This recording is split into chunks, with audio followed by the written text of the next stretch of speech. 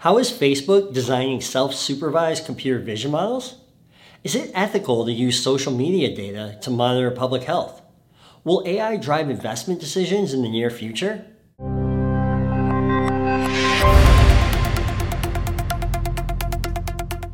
Hey everyone, I'm Alex Castrunas, and this is AI News, the #1 show for the latest topics and trends in artificial intelligence. Use the comments to let us know your thoughts on today's stories, and let's dive in. First up, we travel to Facebook's research lab, where the new computer vision model Seer was created, a model that has achieved some state-of-the-art results. Seer stands for self-supervised, which describes the technique Facebook used to train this model. A combination of efficient and specialized algorithms that can learn from random images without training labels, plus convolutional neural networks allowed Facebook to train their model to learn on unlabeled images very quickly. For example, training with only 10% of the ImageNet dataset resulted in 77.9% accuracy on certain tasks. This approach has the potential to eliminate the need for most labeled training data and increase the speed at which models can be deployed in specialized domains such as medical imaging. For more information on how Facebook is pioneering self-supervised learning, be sure to follow the link in the description.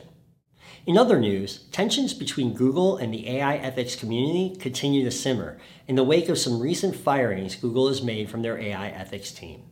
The ACM Conference for Fairness, Accountability, and Transparency announced this week that they have decided to suspend their sponsorship relationship with Google. Many researchers have questioned the ethics of taking research funding from Google, with some even comparing the relationship to that seen between public health researchers and big tobacco companies in the past. The decision of the ACM conference leaders indicates that the AI ethics community is willing to respond to behavior they disagree with from big tech companies. Next up, we take a look at how researchers in Denmark are testing the use of deep learning to enhance heart scans, allowing patients to receive lower doses of radiation. PET scans are a widespread diagnostic tool used to investigate the health of patients' heart muscles.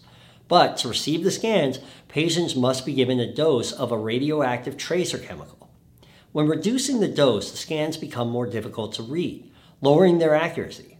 However, with a properly trained AI model, scans from the lower radiation dose can be enhanced, so that clinicians can obtain high-quality images with reduced radiation. The researchers even suspect that with some enhancement of the model, only 1/100th of the current dose will be required to obtain results of the same quality. This would make the procedure safer for patients and staff, as well as reduce the cost of the scan. Moving on, the COVID-19 pandemic has seen an increase in mental health symptoms such as anxiety and depression, in addition to more normal emotional states such as sadness and stress. In the USA, between 7 and 26% of the population will experience depression, but less than half that number will receive treatment. This underdiagnosis of depression can result in people never obtaining help that need it. Depression is not silent, however, and the condition can be predicted with great accuracy from people's social media posts using AI. Johannes Eichstadt from Stanford has even published a report of using these social media posts to detect depression with the same accuracy as traditional screening surveys. Still, an urgent question is, how freely should researchers or public health officials be able to use your data to check your health, even if only to offer you potential resources during a difficult period of your life? Be sure to follow the link in the description to learn how researchers can accurately predict health conditions such as depression and the flu using digital epidemiology, and where the regulations stand on allowing them to do so. What do you think? Would you be willing to let well-meaning health workers analyze your data to offer you help? Or is this a violation of your privacy? Be sure to let us know in the comments.